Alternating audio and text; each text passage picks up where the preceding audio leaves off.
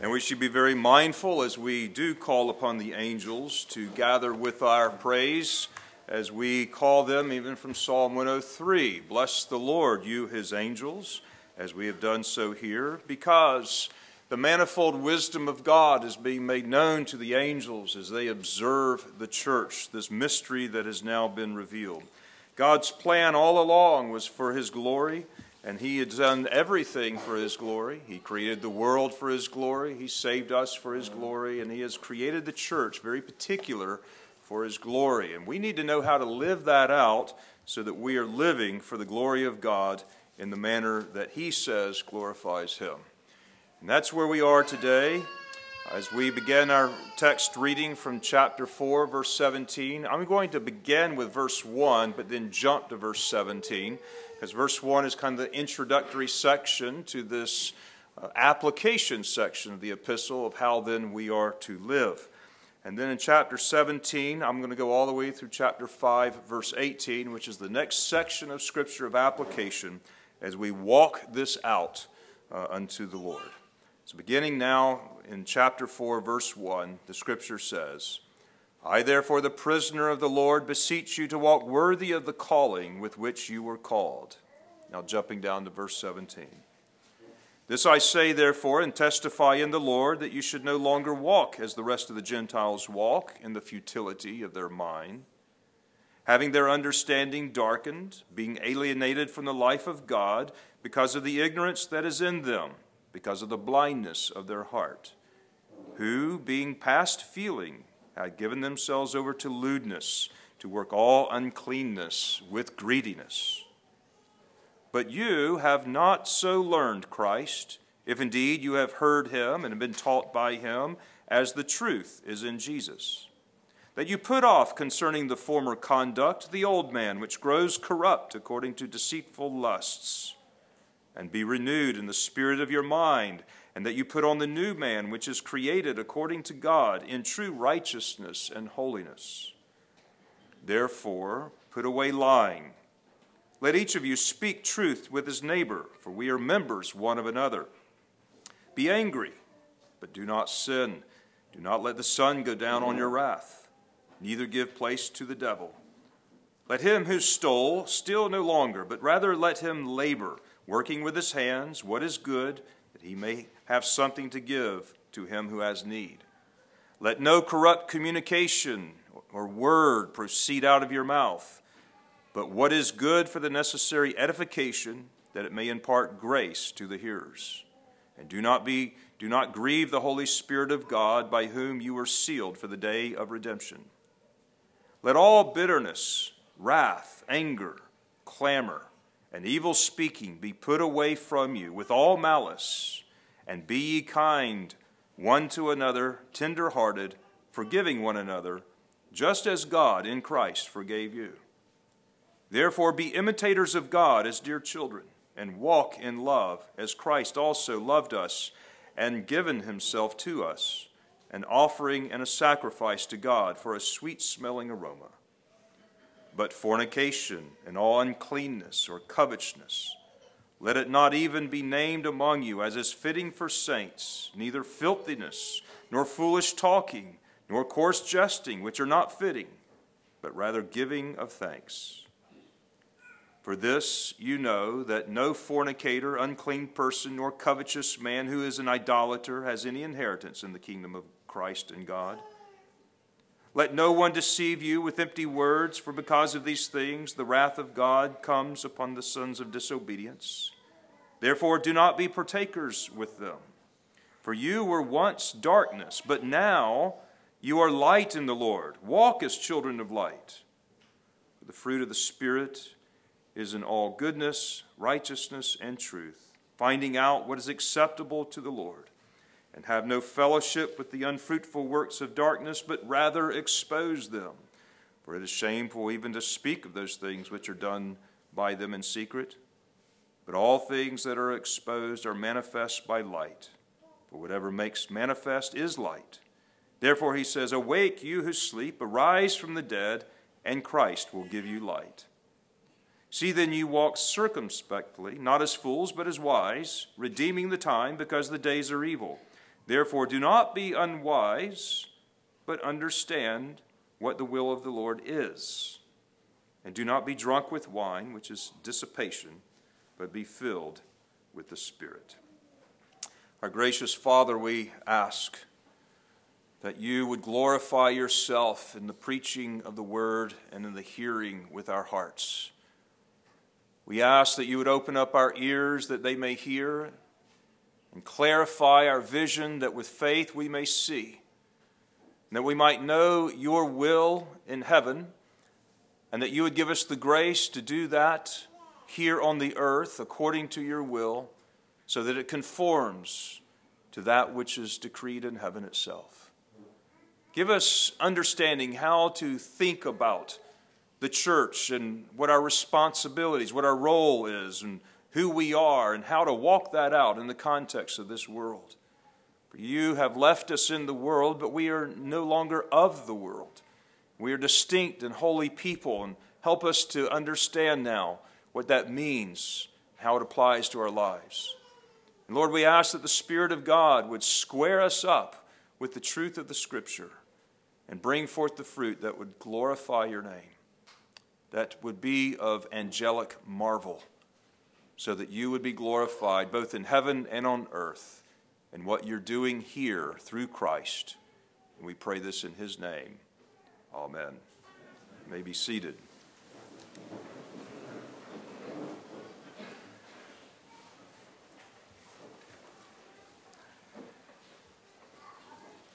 As we began this chapter of application that now becomes rapid fire to us, the word walking is a word that is often repeated throughout this particular section. We are called to walk out our faith in who we are as a church. As we saw that the church is the body of Christ and a body that is filled with the Spirit, we see it as a new creation, much in the likeness that God then took of the ground, and he took the dust of the ground and he breathed into life, the breath of life, and man became a living being. We see the church as a new living creature. And if you are in Christ, you're a new creature. And as we see what God has done in the church, as he's created a people, a bride for his Son, an inheritance, as a gift, a love gift. And what he has done is he's taken a body, and now he has put in his Spirit. And in this, we are called to live and to walk this out, even in the context of this world, of which we no longer are of, but we are still in. So the church is called to be something because she is something, and to live in a manner that is conducive of what Christ has declared us to be. And as we walk this out, it's not so much a mobility as it is a life. But as we do move forward and the kingdom progresses here, the church is called to live a certain way. In order to live rightly, you have to think rightly. And so chapters 1 through 3, that's what the Scripture's intent was, is to get us to think and understand the truth rightly. And that is why there is only one particular application throughout the entire chapter 1 through 3, and that was the word remember. Other than that, it was just all indicative teaching. And as we learn, this epistle is what God the Father primarily is doing through Christ in the Spirit-filled church for his glory. And the way that God is glorified, and that what we are to learn and to understand in our hearts, we have to be filled with awe. And that's why he spends so much time giving us an understanding of what he has done, is doing, and will do, because that is to create the learning process. The discovery of that is to create a certain awe in us. And then as we live it out, the angels are discovering as they watch and observe the living epistle that he has made us to be, so that they then stand in awe. And that is why in chapter 3, verses 10, where this mystery that has now been revealed is that which angels marvel at what God is doing. So the church is something of angelic marvel so that God is glorified. Now, in order for that to happen, this is going to be something very supernatural that God is doing in His church. And after God informs us of all these marvelous truths, He then begins in chapter 4 with application, the likes of which neither one of us can apply and live out apart from the grace of God and the power of the Spirit which raised Christ from the dead.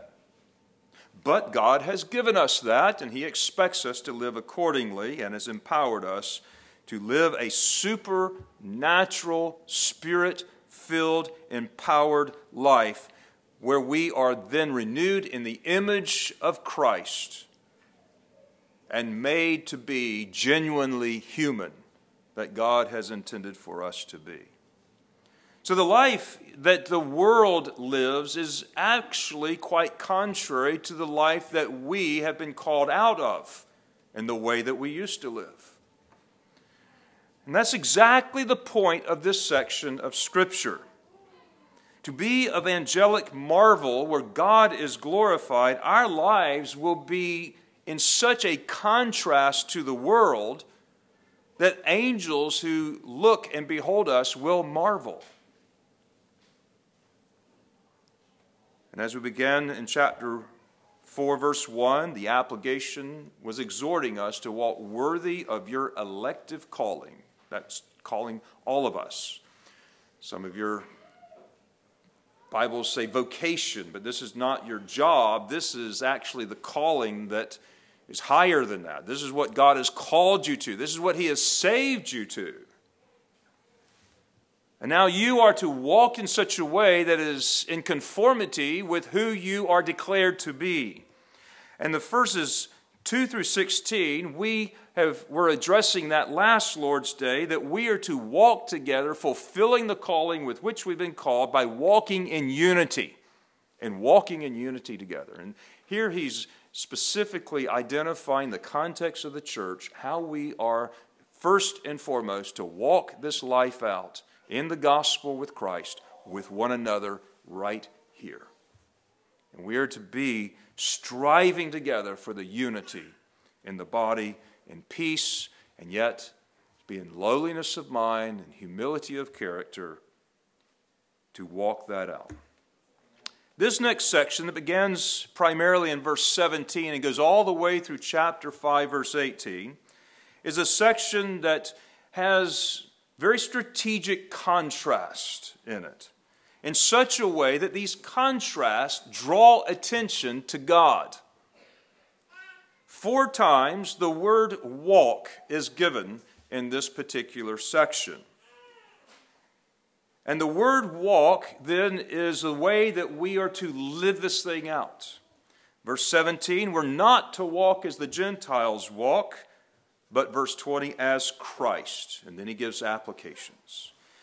Chapter 5, verse 1, we are to walk in love in contrast to lusts. And in chapter 5, verse 8, we are to walk as children of light in contrast to darkness. And in chapter 5, verse 15, we are to walk circumspectly as wise in contrast to fools. And what all these things have in common is a way of living that is in contrast to the world. The theme of this section of the Scripture is walking in contrast to the world. To live to the glory of God, the Scriptures then teach us that we must live in contrast to the world around us. And it's going to tell us how to do that. It's not up to us to have to imagine how to do that or to create our own ways to do that. God Himself will tell us what it looks like to be genuinely human, recreated in Christ, and having the image of God renewed and restored in us for the intent that His glory can shine through us into a dark world.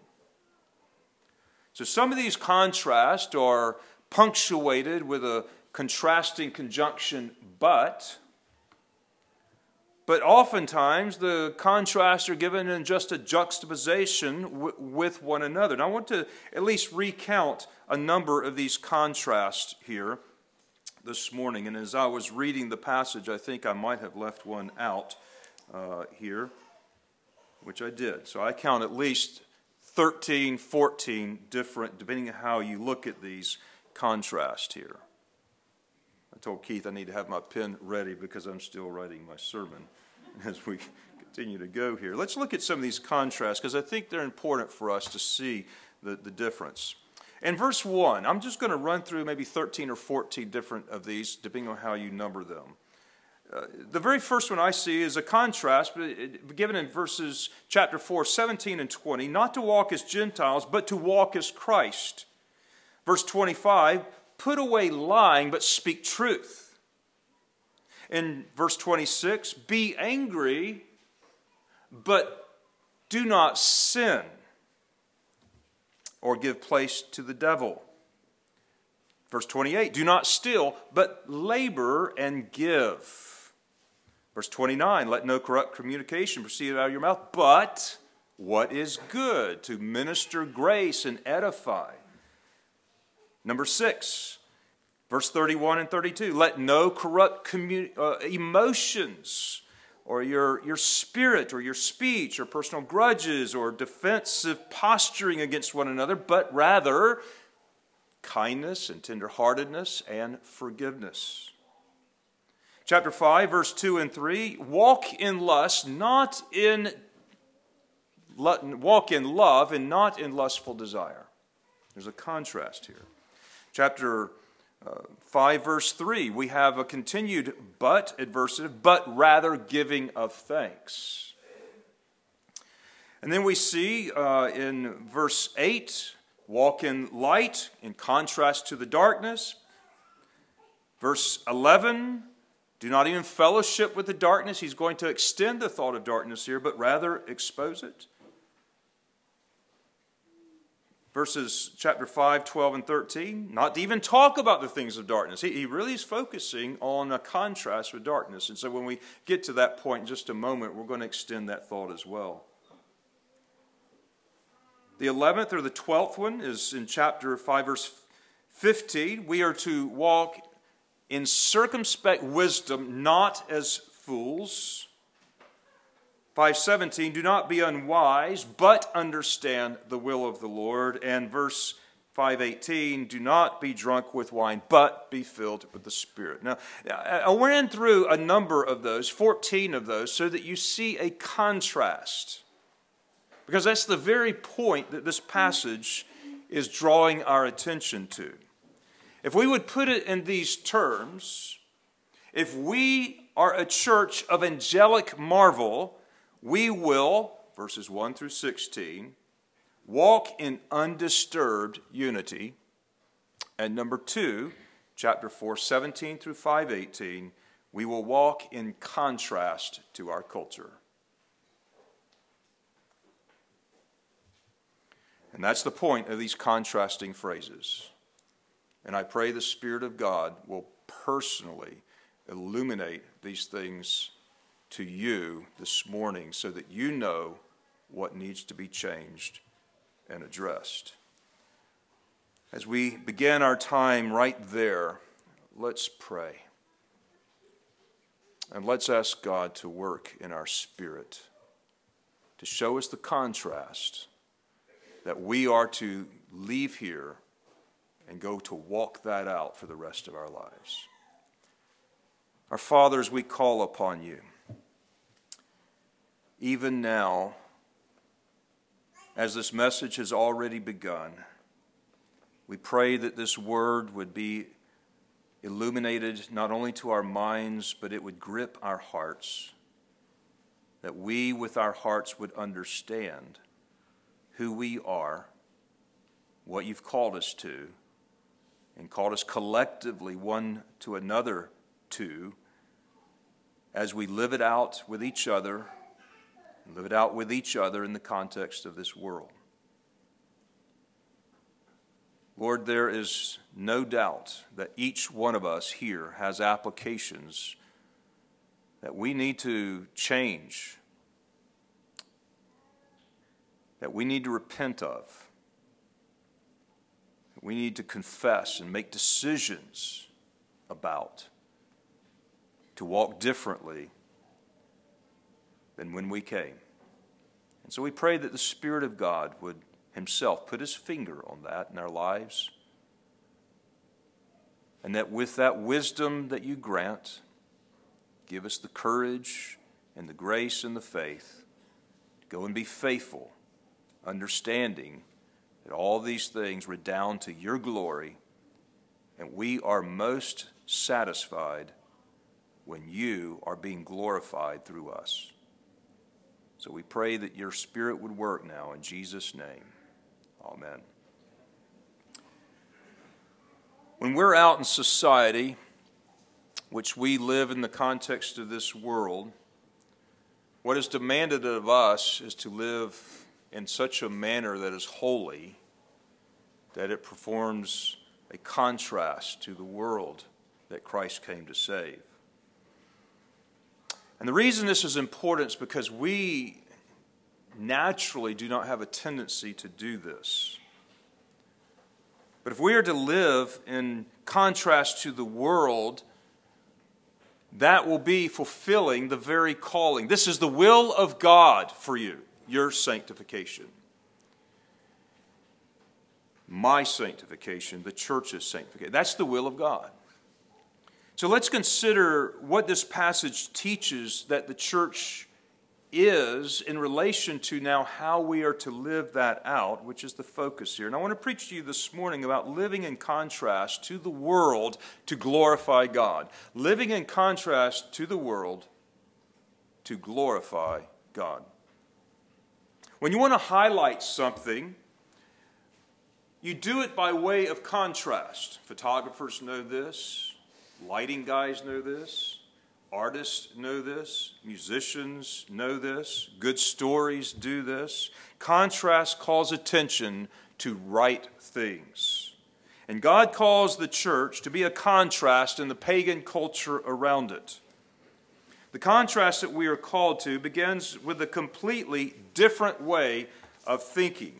In chapter 4, verse 17, there it says, "This I say therefore and testify in the Lord, that you should no longer walk as the rest of the Gentiles walk, in the futility of their minds, having their understanding darkened, being alienated from the life of God because of the ignorance that is in them, because of the blindness of their heart, who being past feelings, given themselves over to lewdness, to walk in all uncleanness and greediness." The first place that we have to see a contrast in our lives is the way that we think.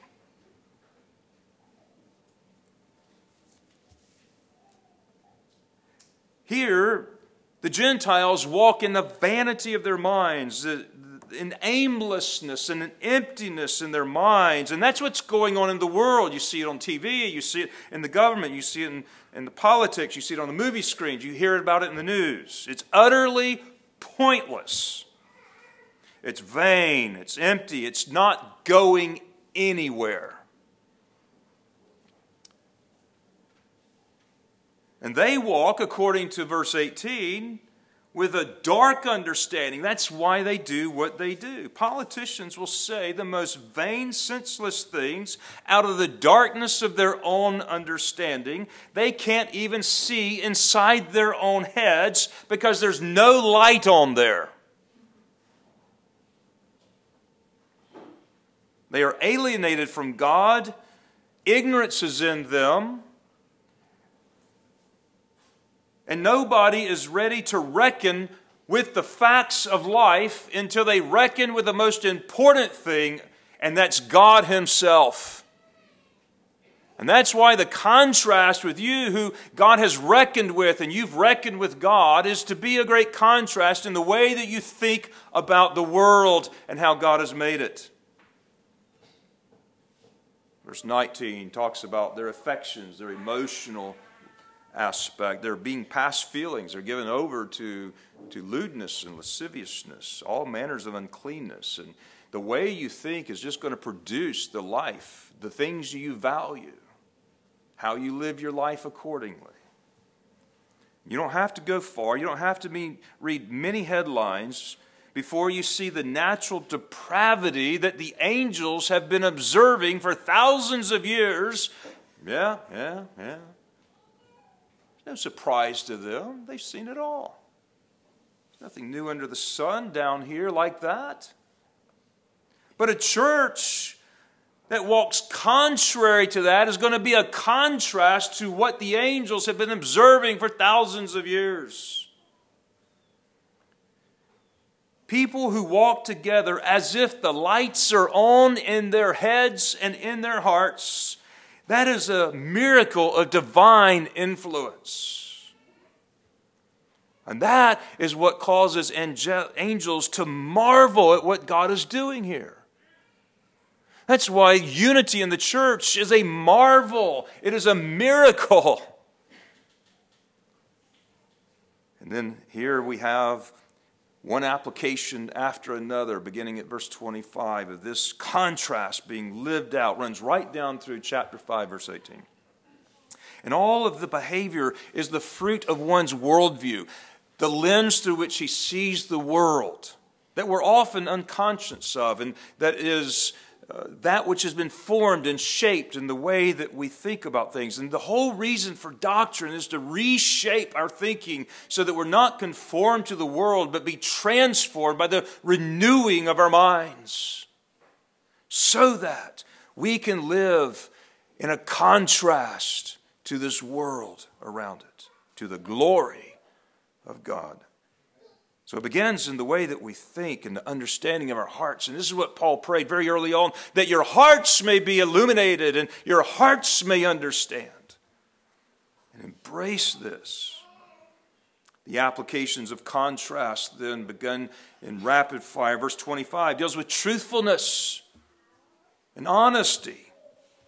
Stop lying. Stop your deceit. Stop misleading and be dishonest, and speak the truth and live with a life of integrity. That'll be angelic marvel. They haven't seen the character of that for thousands of years with the people upon this earth consistently lived out. Verse 26, 27, deal with your anger. Anger itself is not a sin.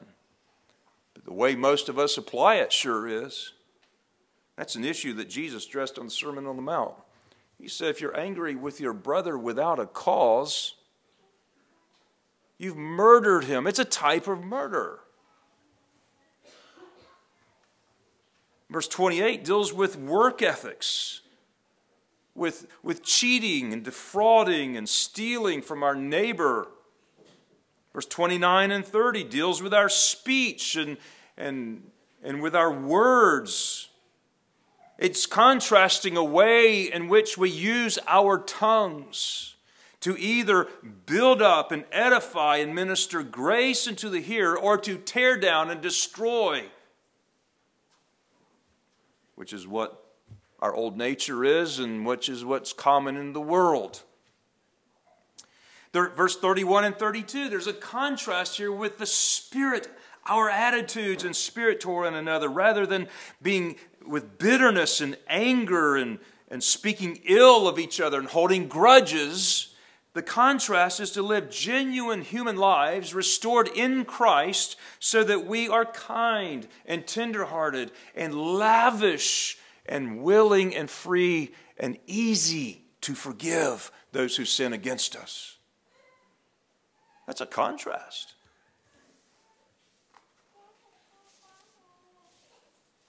These things are to be a complete distinction and a contrast to the selfish, self-centered, self-serving, fault-finding, hurt-harboring, blame-shifting, sin-cursed world that we live in and that we were once a part of. The church must be in a complete contrast to that. From the inside out, From our spirit to our attitudes to the way we think about each other to the way we live this thing out in Christ. The supernatural divine character working in us is a true miracle of God, and it will be a true contrast to the world as we walk it out faithfully. It will be something not only of angelic marvel, but it will be something of humanity's marvel. By this they will know that you are my disciples, that you love one another. Never seen that before for thousands of years. Not lived out characteristically upon this earth until the kingdom came. Now, this is the heart of what the Bible's teaching is on separateness, holiness. To be separated out of the world unto God, to live a peculiar people. And holiness is the light of God shining in and illuminating His people so that they discover a new way of genuinely being human. So that this image of God in which we are created is polished and renewed in such a way that His glory then shines and reflects out into the world. It's a new way of being genuinely human, which is not natural to us. It's not the Adam in which we were born into, but we are now in Christ, and it is to be lived out and practiced habitually to the extent it becomes second nature to us. Being holy is not the little superficial, artificial things that we do to make ourselves look different from the world. I mean, I guess we could all get together and decide that we should wear little funny mitre hats, and when we go out into the world might know that we're Christians by the funny little hats that we wear. That's not at all what the Scripture calls us to do. That would be artificial. And folks, that would be a whole lot easier than what God has called us to. The hard way and the right way is to stick this thing out together in society, to totally clean up your speech, to speak only truth and never lie, and to live lives of integrity. That is different. So let no more corrupt communication, no more complaining from your lips, no more envious speech, no more accusing others, no more blame shifting, no more sharp-tongued criticisms, no more gossip, no more ugliness in your talking with your words, no more cutting each other down. You totally clean up your speech and your attitude and your spirit against others, and you will have a rare person on this earth that will be an angelic marvel. And that's what God expects of us. James says, if any man offend not in word, that is a distinctive man. You get a whole body of people like that, and their relationships to each other that don't know how to speak evil of each other, that's distinctive, that's miraculous, that will call attention to God. And you have a duty individually in this body to live this way. So calling attention to God is your purpose. That's what you're created for. This is your calling. This is how you walk it out. Now you try this one out. It's not because we're easy to get along with, right?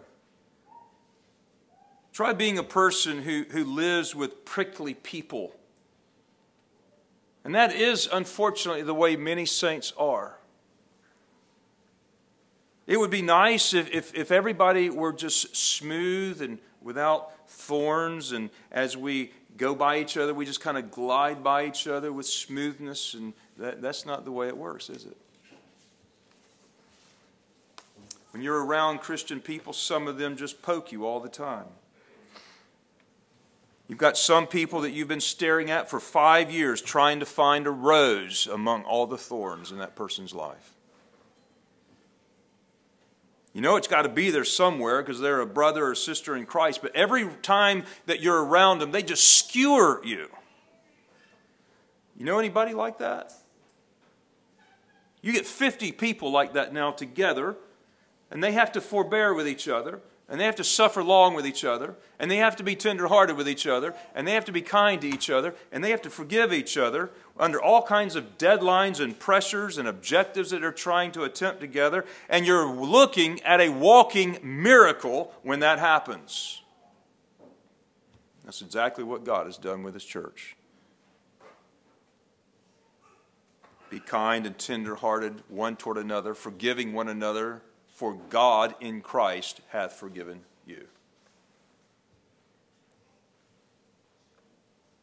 What God is saying in the first 3 chapters is what He has done and what He is doing to display His glory through His church to angelic beings and to this world. Now walk worthy of that calling and be kind and tenderhearted. And Christians have the ability to do this because God has done far more for any of us. And when you put those commandments in a context like that, all of a sudden it makes being unkind a very grievous sin. And it makes this tender-hearted and gentle spirit a tremendous accomplishment because of what it means to God. And this is why Paul prayed that the eyes of our understanding and the eyes of our heart would be illuminated with these things. Then in chapter 5, verses 2 through 7, we're called to now walk in love in contrast to our lusts. We have an epidemic problem today in the church with lusts, with personal desires, with fornication, with pornography.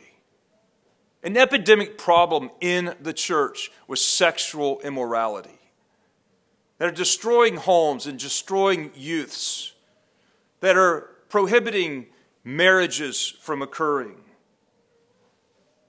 And what we see over against this carnal lust and personal desire is love. That's the contrast.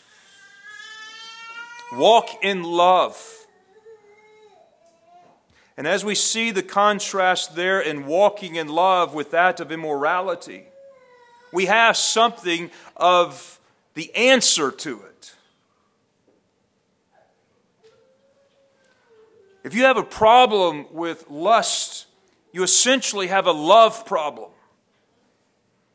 You have an issue with desire. You desire something more than you love God. And until you get that love value straightened out in your life, you're going to have a continued problem with it. When you love something more than you love God, that's called idolatry. That's called covetousness. And that also leads to immorality. And you need to repent. Change your mind from the way that the Gentiles think about these things, because you have been renewed in your mind. Repent. Change your mind.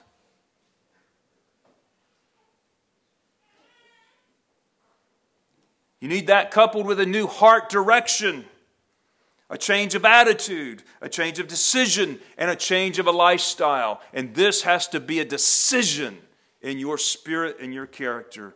You have a decision to start loving God and loving your neighbor and stop consuming yourself with yourself and your desires. See, that's the issue. It's the contrast between that old selfish, self-centered, self-focused, self-gratifying self against the love that God has put in your heart for Himself and for your neighbor. And when you begin honoring and respecting others, showing kindness, speaking words of edification, serving others with your time, talents, and life, and you do this as unto the Lord, you can overcome this sinful lust. When men can respect women, daughters of other men, no matter if they know them or not, but respect them as the image of God in which they were created, and you can honor that unto the Lord, that is part of you loving that will put off these sinful desires. But you got to love God more than you love your desires. It's as plain as that. And if you don't, there's a stark warning here in verse 5. For you know that no fornicator, unclean person, or covetous man who is an idolater has any inheritance in the kingdom of Christ and of God. Now, it's that strong. Well, you say. No. He goes on. Don't let someone come up and say, but. Let no one deceive you with empty and vain words. For because of these things, the wrath comes upon the sons of disobedience. God has saved you for His glorification, and if you don't have a genuine desire to live for His glory in a way that is described here, you need to check your salvation. So there is a contrast here between your personal desires and gratifying yourself as opposed to loving God and living that out in the way that He has pointed in the Scriptures. And now in verse 18 or 8 through 14, we have a contrast between light and darkness. And he's going to focus with 3 different words here of walking this out. He emphasizes this way of living. There's a characteristic darkness of the world that should never be characteristic of Christians who are called light. You were once in darkness, but now you are light. And you are called to shine your light into the world, which then displaces the darkness. And when light comes, the shadows flee. That's the contrast. Yet so much of the church is following the patterns and the culture of the world that the brightness of their illumination, of the glory of God shining through them, is greatly diminished. There's a lot of culture and subcultures in our world today governed by the principalities and the powers of the air.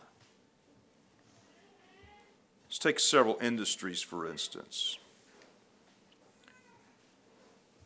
Take the tattoo industry. It's a dark industry. Now, I'm not trying to embarrass anybody here or call attention to anyone here that may have tattoos. That's not my intent, to make anybody here feel uncomfortable. I'm talking about the industry.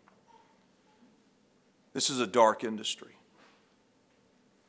It wasn't Christians that led the way in the modern cultural subculture that is so prominent today, but it was the world that led the way and Christians followed.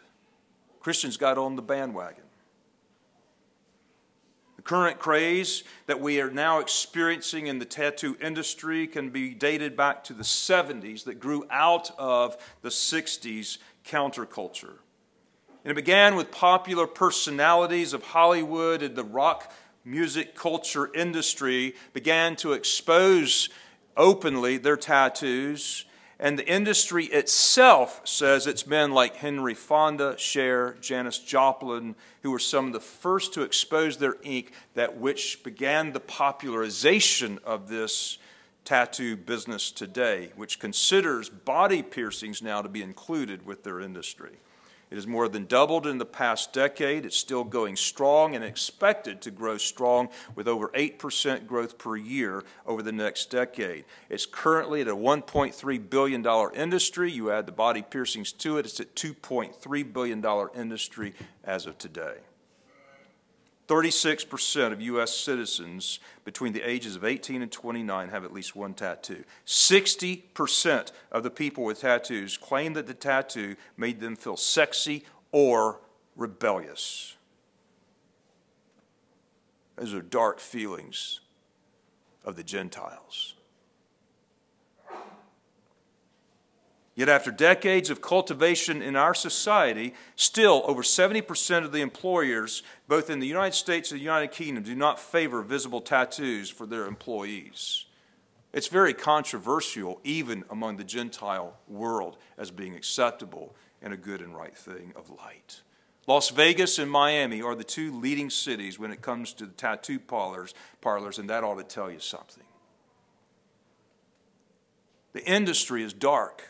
And Christians make up a very large portion today of the consumer base, following the subculture of which the world has proposed, has popularized. And many Christians have got on the bandwagon and continue on this, being influenced by those things of darkness rather than exposing them. The industry is dark, it was rooted in darkness, and it sprang forth from darkness, and it continues to cultivate darkness. And as we consider the contrast of light in the dark world, we are called to expose the darkness. And that's what I'm doing right now. I know there's been a lot of controversy even among Christians that debate over this particular issue. I'm not here to debate. I'm here to expose the darkness with light of the truth of the Scripture. It's a dark industry. Hollywood is a dark industry. Everything that comes out of Hollywood is dark. The counterculture of the music industry, and there is a very particular countercultural music industry, it's dark. The goth subculture today is so prominent in the world that it has been deemed as one of the most 10 influential subcultures in the world for the past decade. It is identified deliberately in darkness, with darkness. The sexual revolution of the LGBT and the dark sub-counterculture that goes along with it, including the new trending gender confusion. Industries grow up around these subcultures. And these dark movements are cultivated in the minds and the hearts of Christians whose minds need to be renewed and in contrast with the ways of the world, not on the same bandwagon with them. And these dark movements of the world are cultivated in this world and in your minds through their stories and through their music and by talk show hosts and by their entertainment and the curriculum that they write and with their symbols. Yes, class? This is how a worldview of culture is created. And after a while, Christians began to accept them as new ways for them to express themselves, seeing no harm. But these are dark subcultures that have something in common with each other. And it goes back to the section in chapter 4:17. This I say and testify to you, no longer walk as the rest of the Gentiles walk in the futility of their mind, having their understanding darkened, being alienated from the life of God because of the ignorance that is in them, because of the blindness of their heart. And these ideas that are spoken of there have consequences, which then verse 19 says, being past feelings, have given themselves over to lewdness, to work all kinds of uncleanness and greediness. Those ideas of darkness have their consequences, and we are seeing it in the church today. Expose these things with light and truth and your holiness in life. Do not go along with them. You have to discern the difference between the two, that you might stay away from one and embrace the other. There are some people who want to live their lives on the edge, to get so close what is unacceptable as possible, but without going off the edge, just living close to the edge. Christians should take exactly the opposite approach and work to stay as far away from anything that could have the appearance of evil or darkness, or to participate in dark things of this world so that they would reflect brightly on Christ. But if you then see how close to the edge you can get, you're not reflecting the glory of God, and by way of contrast. Folks, we're called to expose the darkness, to live as highlights among the shadows, to live in stark contrast to it, and not allow the darkness to diminish our light, but rather let our light expose and drive out the darkness. The last exhortation in this section is given in chapter 5, verse 15 and 18. It's admonishing us to walk circumspectly as wise and not as fools. And what it says in the next verse is redeeming the time, for the days are evil. The idea is taking advantage of the opportunity and time that God gives to you, and not wasting it, but redeeming it. Don't waste your life. Again, there are worldly industries that have emerged that endanger Christians from redeeming the time here on earth in the very way that this is exhorting us to live in a contrast to. The social media craze is one of them. They know how to waste your time. They know how to get you to stop redeeming the time, for the days are evil. Guess what? There is one behind all of that. There is a principality and a power that knows how to manipulate society, including Christians.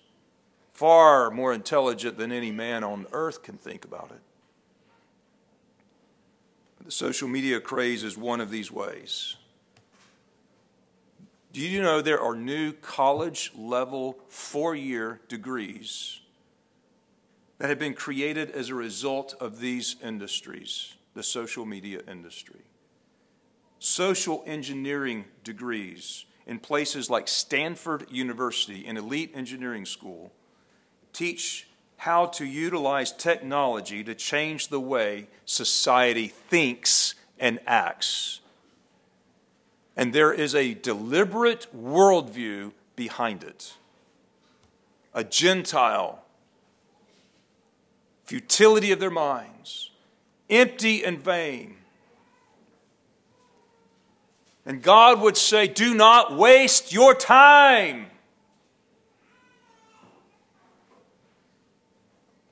It should come to no surprise that Mark Zuckerberg and others are drunken with dark understanding, being alienated from the life of God because of the ignorance that is in them.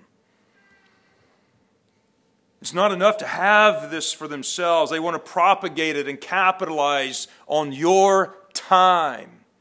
Folks, your time is your life. How are you spending your life? Is it in contrast to the world, redeeming it because the days are evil? Or is it getting on the bandwagon? Facebook and other social media like them, their objective is to get you to stay on their platform for as long as they can. They have learned to utilize your time and your life, and they sell you.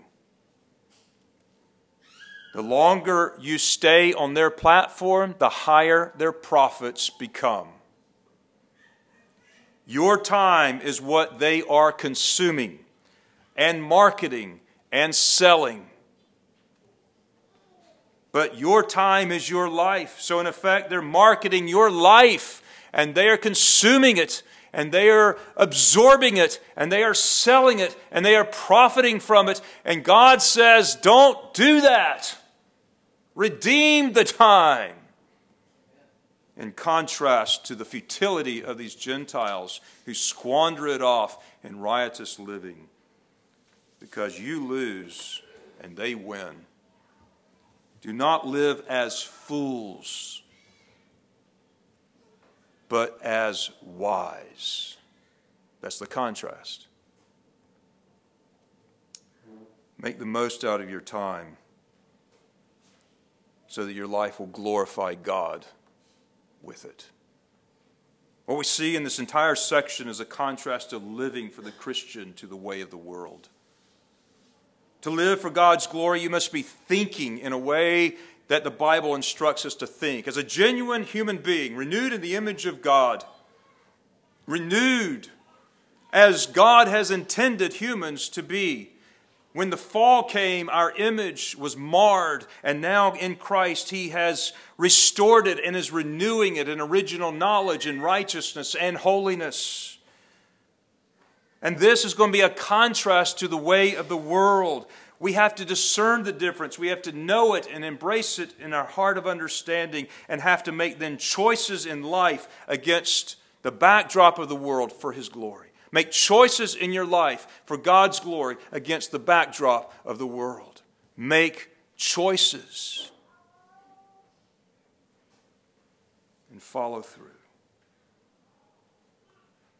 where your speech and your character and your relationships and your attitudes and your spirit are all in stark contrast to the world, because you have been redeemed, because you have been forgiven, because God has shown His kindness to you. Go and show it to others. Because God has forgiven you, be lavish with your forgiveness of others. Because God has been merciful to you, you are to be merciful. Because God has spoken well to you, you go and speak well to others.